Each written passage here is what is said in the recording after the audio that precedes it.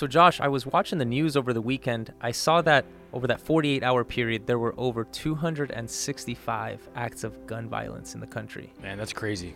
It really seems to me that common sense gun laws could really help to curb this issue. What do you mean common sense gun laws?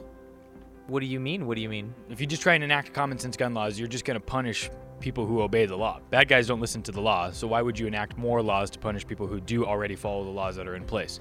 Is that right? So what's next? People kill people, guns don't kill people? Yeah, that's exactly right. Do you not believe that? Listen, we need to have a discussion about how a Christian perspective could inform both the benefits and limitations of pro-guns. Okay, let's do it. Let's jump in.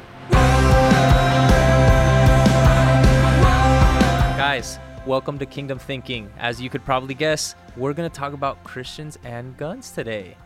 So, Josh, as far as this question goes, we want to use guns as the central focal point to answer the question, what are two Christian perspectives on responses to violence? Sure. Whether that's to evil or to any threat that we're going to label here under the umbrella of violence, we're going to have two basic categories. One would be a proportional response, meaning you're going to respond to violence with a violent response. The other one would be a non-violent response. Mm-hmm. So talk to me a little bit more about how the issue of gun rights and the merits of gun use relates to this. Okay, so a quick historical survey over what came to be America, right, in general. So incredibly important document in America's founding, right, is the Constitution, the Bill of Rights, two Correct. of these most important things that we have. And one of the most important articles that we still live by today is what's known as the Second Amendment. And this is what protects gun rights in the country. It comes right after the amendment of, free speech. So the Second Amendment reads like this, right? A well-regulated militia being necessary to the security of a free state, the right of the people to keep and bear arms shall not be infringed. By? Just shall not be infringed. Right. By the government, by exactly. other people, the implication by anybody. being by the federal government. Yeah. Good.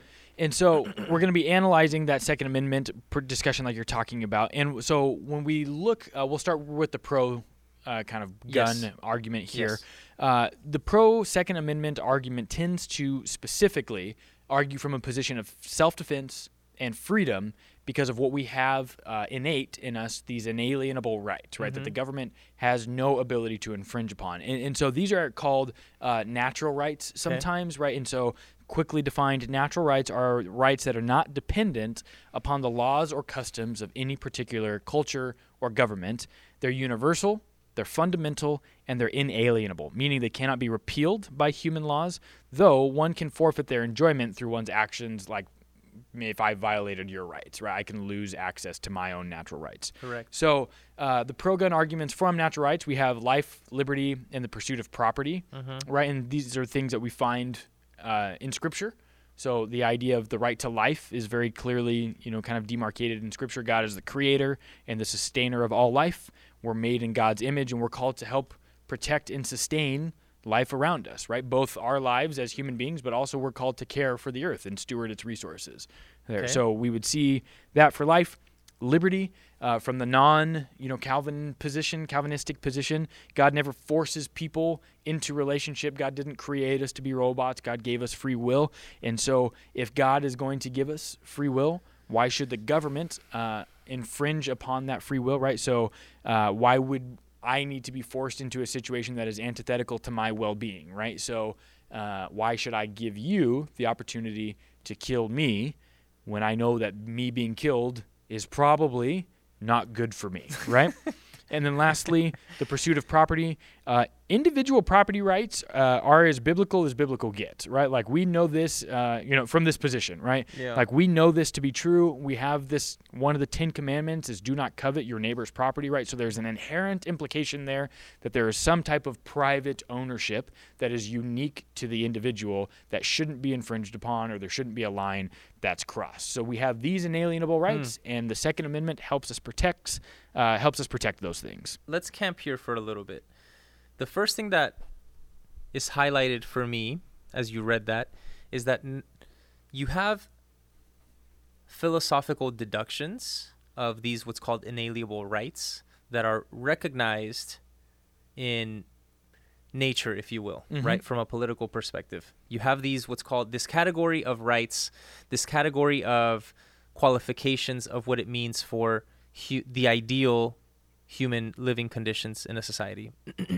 And it seems that from this position, you not only have these philosophical deductions that are gathered from nature, but now you can pair that, or you can fund that, if you will, with scripture to say, hey, this is how we arrive at a Christian conviction that a response or a defense against potential or actual violence is properly or adequately with a proportional response with something like gun rights. And this is never something that's celebrated, right? Like people, and so again, in order to be charitable to this position, we never want to say like people are looking to go out and like, willingly trying to kill someone or trying to get into a fight. Correct. You know, like, hey, come on my property, like you should. I totally don't have a shotgun waiting for you, right? Like nobody is assuming that line of thinking. No, that's right. In this, and then you combine that with the words of Jesus in Luke 22:36, and this is where that's fascinating. Yeah, this is where things get super heavy, right? And so Jesus says to them, "But now, if you have a purse, take it, and also a bag, and if you don't have a sword, sell your cloak and buy one." So he's not even just saying like, if you have a sword, take it with you. He's actively saying, like, go out and get a sword. And the reason we use sword and not gun here is because Jesus didn't live in a time where gunpowder had been invented yet, right? So how might that be interpreted for today's context? And so, buy a gun there, right? Go out and buy a 9mm gun for protection. A Glock? Right? Yeah, a Glock 9 or whatever. I don't know gun things there. But it's like, go out and get one to protect you, yourself, and your family. Good. So, again, we want to highlight that this isn't, we can't reduce this simply to a cultural conviction, right? Or to some social or demographic heritage thing, right? It's not that. There's actual line of thinking here that connects, on the one hand, a political philosophy of what it means for a government to relate to or to be able to at least uphold and recognize the humanity of its people, and the consistency of that with some biblical principles, which is fascinating, right? Fascinating on the one hand, because that seems pretty compelling on the one hand to say, hey, like, that makes sense. Now, here's where things get really interesting for me, or where I maybe see some of the limitations. The first thing is that from this perspective, it seems that there's a high level of optimism for the government to be able to recognize and protect those, or to be the source from which you get those rights. So what happens then if you live in a place where, and let's say you're a Christian, right? But you don't live in a government that is consistent with those rights. So does that mean that, is that warrant to demand that out of the government? Or is there internal conflict in the reasoning at that point where the government actually doesn't recognize those? Where I mean, early America thought it was, right? Like it was enough to go to war with the British Empire over there, and they certainly believed that God was on their side there. And like, I don't know, America's pretty cool. I like living here. And so it's like, I mean, you can certainly make the case for that conversation, right? That if these things exist outside of government, then any type of government infringement is a proper recourse and response would be potentially violent overthrow, if that's what it took. I don't know how well my musket will hold up to a tank today, but certainly in theory, right, in principle, the idea could be justified. Okay, good. Are there what are some other benefits or limitations that you see? So a couple other benefits or thoughts and idea is it does really seem to line up in the idea. And again, I am speaking in this position specifically from the idea of self-defense, right? Correct. Never advocating as the last for first recourse. Like everything tried, everything else off the table, no other option. And so this does seem to fit my mental conviction as a dad there in protecting my family. Yeah, your daughter's what, 1.5? Yeah, and so this is important to me on a level of being the protector of my home, right? Okay. And so I don't quite know how to separate that, right? I don't ever want to do anybody any violence or harm. I don't ever want anything to happen on that. But this just feels natural to me. It feels normal. Instinctual. Yes, so much so, like biological, right? And the idea of like, I'll do anything it takes to protect my kid there. And if that means somebody else's life has to end because of what they're doing, you know, to potentially putting my life or my children's life in danger.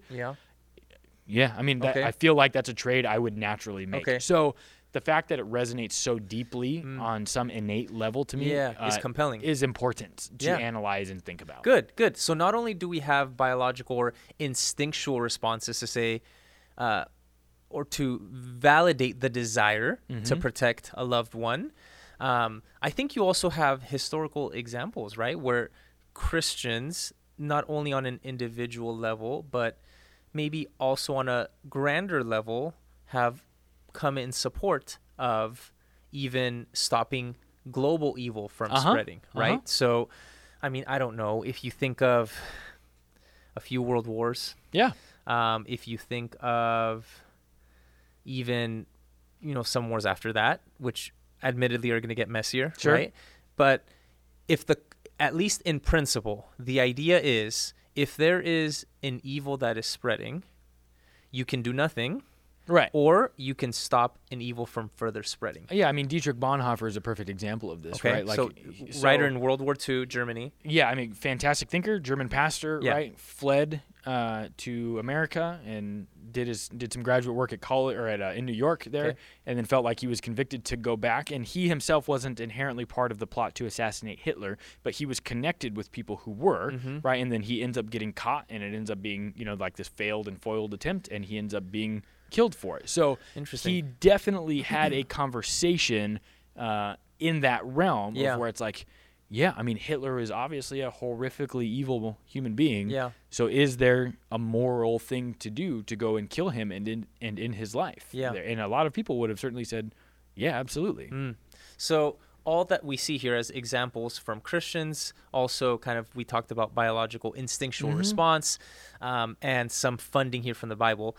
There is a case to be made for Christian wisdom or Christian prudence for the violent response against evil. Yeah. Okay. Now, on the other hand, you're going to have what we're calling a non-violent response as an umbrella term for different ideas, whether that's going to be pacifism or a different idea of responding to evil or to violence with a non-violent response. Okay. So what are some of the benefits, or what is some of the pre-understandings that lay the groundwork for this view? Yeah, so most often we see these arguments being based on the words and life of both Jesus himself, but also Paul the Apostle. So a New Testament ethic. Yeah, hugely New Testament in its origin, right? Okay. So the position here affirms that Jesus is the ultimate example that Christians are supposed to follow, right? So Jesus says things like, we're to love your enemy there, and if you truly love someone, then you actually have no enemies, right? We're to turn the other cheek, and more specifically, we're to pray for the people who persecute us there. And it's hard to do those things when you kill people, there, right? Even if it's in a self-defense type of mode. Right. So, again, if you love all your enemies, truly your heart will change. You have no other enemies. Turning the other cheek is an intentional choice to both rise above and refrain from retaliation of any kind, because it takes very seriously the notion when God says, vengeance is mine, says the Lord. I will repay evil for evil. Correct. Right? Praying for those who persecute you is reminiscent of following Jesus' lead when he's on the cross and he says, Father, forgive them, for they don't know what they do, right? Instead of asking God to retaliate there. Yeah. And so the idea here seems to be that as followers of Jesus, we're called to be a part of this subversive kingdom. Yes, that's a really key term. It's huge, because the idea here is what is natural or instinctual to me may actually not be a natural and instinctual part of the subversive kingdom that Jesus is setting up. Okay. So my inherent biological urges to protect in that way are actually things that prevent me from acting in accordance with both the example and the command that Jesus sets. That is fascinating. One of the things that comes to mind is how God's revelation of himself and his character happens throughout the Old Testament and the New Testament. And so I had a professor once who talked about the law and specifically the Ten Commandments in the Old Testament. And he talks about how the law that keeps getting revealed in the Old Testament is contextualizing for God's people what godly living would look like. So you get the first generation of Israelites who are going to get delivered from Egypt. They get the law at Sinai. Then, however, you get it again for the second generation, which is going to be in Numbers and Deuteronomy. And so the question is, well, why reveal this again? Well, it's because they have to understand for their context what it would look like to live as if they're under God's rule and not exclusively by their surroundings, right? And so the case could be made here, and this is really fascinating to me to think about, that could the Sermon on the Mount, Matthew 5-7, could that be an expression of kingdom living? Yeah. Or what the law would look like in this ideal reign where Christians and people of faith are not only dominated or not only oriented towards, like you were saying, right, these instinctual or biological responses, but there's actually a reorientation of those affections or a reorientation of those instincts so that it models the wisdom and the power of the cross. Right. And that to me is really fascinating because, so Paul makes this explicit in 1 Corinthians chapter 1, and he's going to say, when people see the Son of God crucified, they see the Roman Empire who has defeated this uprising, who has defeated this rabble-rouser, right, if you will, and you see weakness, you see foolishness. Yeah. Because crucifixion is not only humiliating, that you would have been naked, exposed, it is also extremely painful. Romans were experts in torture. So you see weakness, defeat, foolishness. And Paul's whole argument is that the gospel is the reorientation of these values so that it's not foolishness, weakness, powerlessness. It's actually the wisdom and the power of God being channeled through this paradoxical event, and that actually reorients all of the values of Christianity. So from that perspective, then, the witness of violence of Christians on earth should not be responded with violence, right? But should be responded with this reorienting value that then actually has the power to change that. Now, you could see where this gets muddy, right? Because so would the implication of that be, well, the U.S. should have stayed out of World War II? Sure. Or, you know, if your family's being threatened, you need to stand your ground. And that's quite literally where I go with that. I don't know how. Like, how would that actually work? Well, because so the idea of what Paul is saying here, it's through following through. It's because you follow through in whatever example that you're talking about that you see the paradoxical fashion lived out appropriately, right? And so in this instance, so Paul is saying, like, if we want to be like Jesus, we have to participate and do the things that Jesus did. And so if we follow that logic and line of thinking for the idea of defense for the family, that would mean that because I would adhere to nonviolence, I would have to let something happen, right? Or I would have to just use the minimal force, and something could still, come out of that in a way that's negative. And I just, I just don't know. Could you stomach that?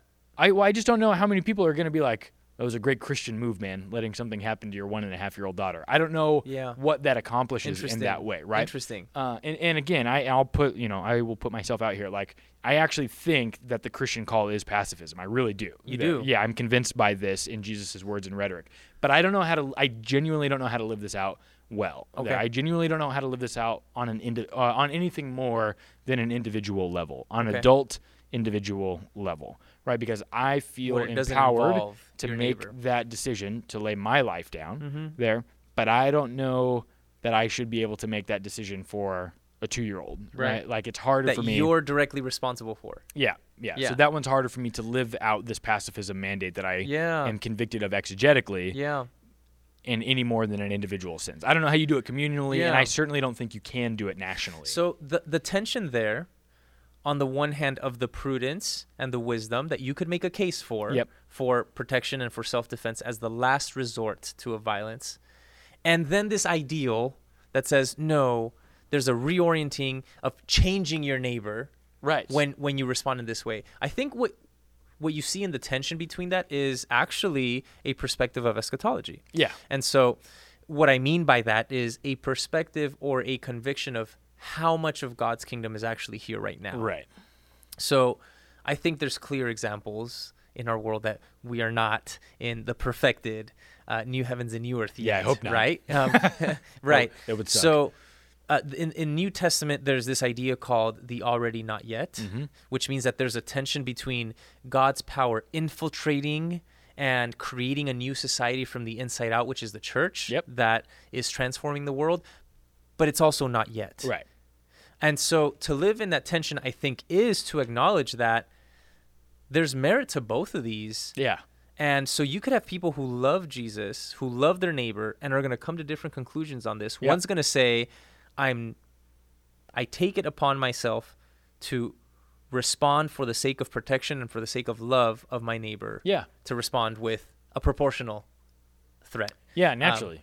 And I think there's going to be people out there who are going to say, no, I'm going to die by this principle. And so there's consequences and costs on both sides. Yeah. Right? I personally think that the pacifist perspective is an over-realized eschatology perspective, meaning I think that from that perspective, you're understanding too much of the kingdom being here already, where there's too many not ideals that wouldn't facilitate that kind of living. I also will say, from a lot of people I've talked to, or just from random Facebook posts or whatever, that there's an under-realized perspective on the other side, right? Where it's like, no, we need to be the agents of this change. We need to ones who are wielding this about. Yeah. And so because it's through us that the kingdom becomes realized. Correct. Yeah. Correct. So you could put too much weight on that foot as well. And so without making this arbitrary and without saying, well, just pick a perspective on eschatology, I think that there are real challenges out here. And there's an example that is really interesting to me from the Cold War, right? So maybe like 40, 35 years ago, from a Catholic scholar. Yeah. And, I really appreciate the ecumenical kind of inclination, right? The more diversity of traditions we can bring in, the better. So tell me a little bit about this Catholic scholar. So Father John Deere writes this article for the National Catholic Reporter about the specific verse that we quoted earlier from Luke's Gospel, Luke 22. Right? And he talks about how it's often misread as a justification for war and violence. And he goes on to explain how he thinks it ought to be interpreted, right? Okay. So the background of the contextual side is this. So shortly before his crucifixion, right, this is where that verse occurs. Jesus is praying in Gethsemane in the garden, and he tells his disciples that, hey, one who doesn't have a sword should sell his cloak and go buy one. So in response to this, the disciples go and find 2 swords, right? And Jesus says, no, okay, that's enough, relax, right? And so as Father Deere explains, the disciples simply didn't understand that Jesus was not speaking literally. He says that when his followers run off to produce 2 swords, Jesus, barely kind of keeping the glimmer of light alive, snaps and actually says, stop, it's enough. Or a better translation, he says, is forget it. You're not getting it. And so the misunderstanding is complete. The scriptures foretell it, and Jesus resigns himself to it, right? It's part and parcel for the vocation that Jesus is going to walk through, essentially. Right. And so, but more importantly, the gospel doesn't end there, and Jesus is going to continue pressing the matter, because when the crowd comes to arrest Jesus and Peter strikes the high priest's servant and takes off his ear, Jesus says, no, stop, right? There's an actual act of violence that has occurred in Jesus' presence, and he has gone out of his way to condemn it there, and he actually goes and heals the man's ear. Correct. And so that should inform that I mean, Jesus is nonviolent, right? Yeah. The idea, and Jesus actually asks, what's with all the pitchforks and torches? I was in the temple teaching all the time, and you guys never came for me then. What's different now? And so if we take this, what I like about what Father Deere writes at the end of his article, he says, if we take this passage absolutely literally to justify war, then clearly the passage limits the entire world to only 2 swords, and we have to share them, right? And I think that's a really good way to look at this conversation is there's probably some type of theology of accommodation that has to come through this, right? Because we are in this now not yet paradigm that you described earlier, we have to have a discussion about the unavoidable reality that is violence to some degree. And when Paul talks about in Colossians 3 about putting love above all other things, the question is, to whom does my love and loyalty belong first, right? Or more, right? Like my daughter or the neighbor who's potentially trying to do me harm, you know? And, dude, it's a hard rock. Right. It's a rock in a hard place, right? Correct. Because when you talk about things like gun violence, when you talk about things like school shootings, when you talk about things even like the way that firearms are used even in the judicial system or police system, right? You're going to have a case that could be made on both sides. Sure. And so I think ultimately what we could say is ideally the Christian way of living or the Christian kingdom living is such that the disarmament, right, is actually not with a reciprocal response. Right. And we would also say that the violence is the outworking of a brokenness that people have, right? In systems, in experiences, in families. And so our job as Christians isn't to just limit the scope of the conversation to whether or not our reaction to violence should be violence or nonviolence. Our response should actually be, how can we swim upstream and stop these problems from even beginning? Yes. Right? And so that's probably the best way to live in today's world, as opposed to just like picking a side on this. It should probably be closer to like, how do we stop the problems that contribute to and cause the violence to occur in the first place? That's great. So I would encourage both of those perspectives to actually reorient or continue to then think deeper about that position and say, well, how do we then from the inside out continue to influence those infrastructures? Right. Yeah. Because it's a lot easier to live a subversive lifestyle when you don't have to do it in the moment of life and death situations. Correct. So what do you guys think? We have for you guys here two compelling yet contrasting views on Christians and guns. We want to know what you guys think. Leave us a comment. What did we miss? Thanks for tuning in. We'll see you guys next time on Kingdom Thinking.